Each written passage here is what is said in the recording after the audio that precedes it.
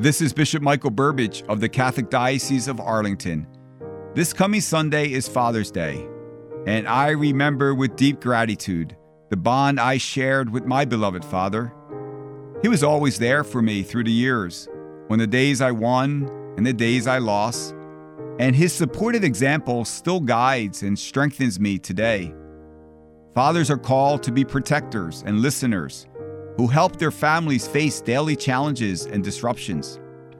In a unique way, they reveal to us something of the Heavenly Father's love and care for us. During this time when we honor our dads, living and deceased, let us remember them fondly and with deep gratitude.